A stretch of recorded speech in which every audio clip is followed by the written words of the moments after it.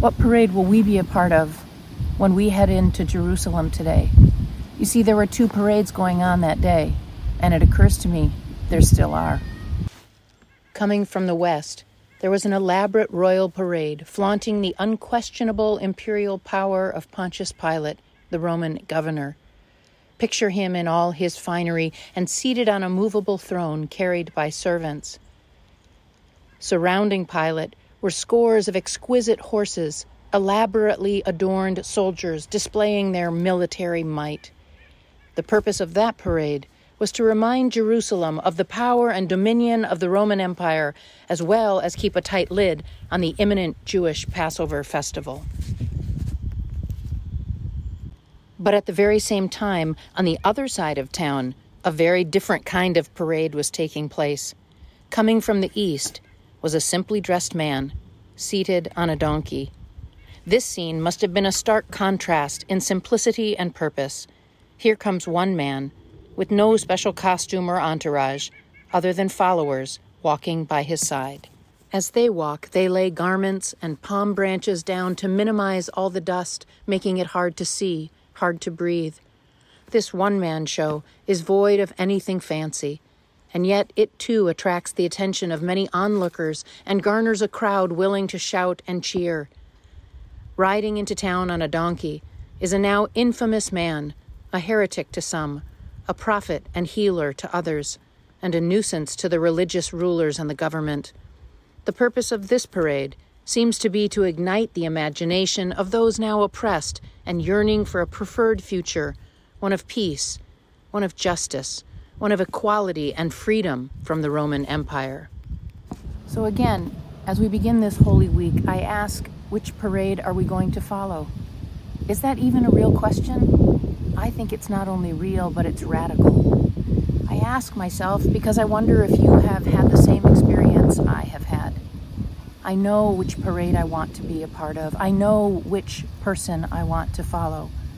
I want to walk in the way of love.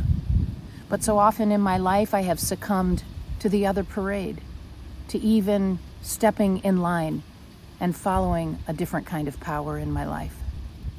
We live in the paradox of this juxtaposition, locating our conflicting needs and wants up against our core values and beliefs at times. The beauty of this moment may in fact be in its exquisite clarity, that we do indeed have free will and choices to make, neither of which is void of hardship.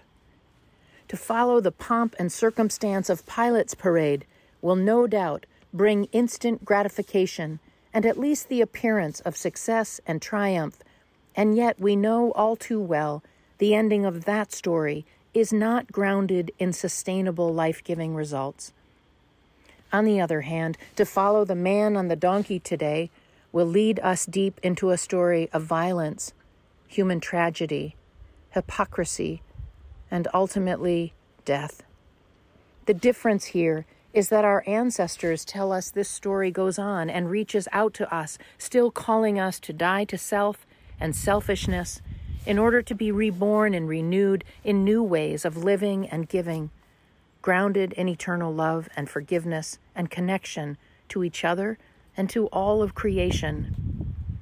Rarely in our lives are the choices we make so uncomplicated that we can rest in the assurance our feet will naturally guide us to the right parade.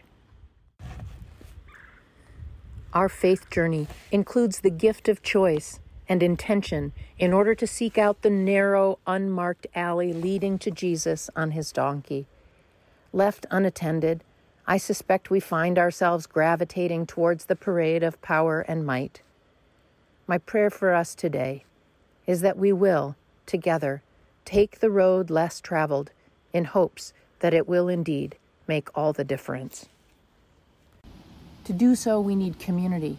We need stories of love and uncertainty and doubt and faith and hope, tears and deep affection for one another. And through those connections together, we will be able to find that alley and that donkey and that guy. And while it may not be fancy, I promise you it will be its own kind of fabulous, because where he is, in that alley and on that donkey, That is the way that will lead us to truth and life and love everlasting. And that has the power to change us and change the world forever. May it be so.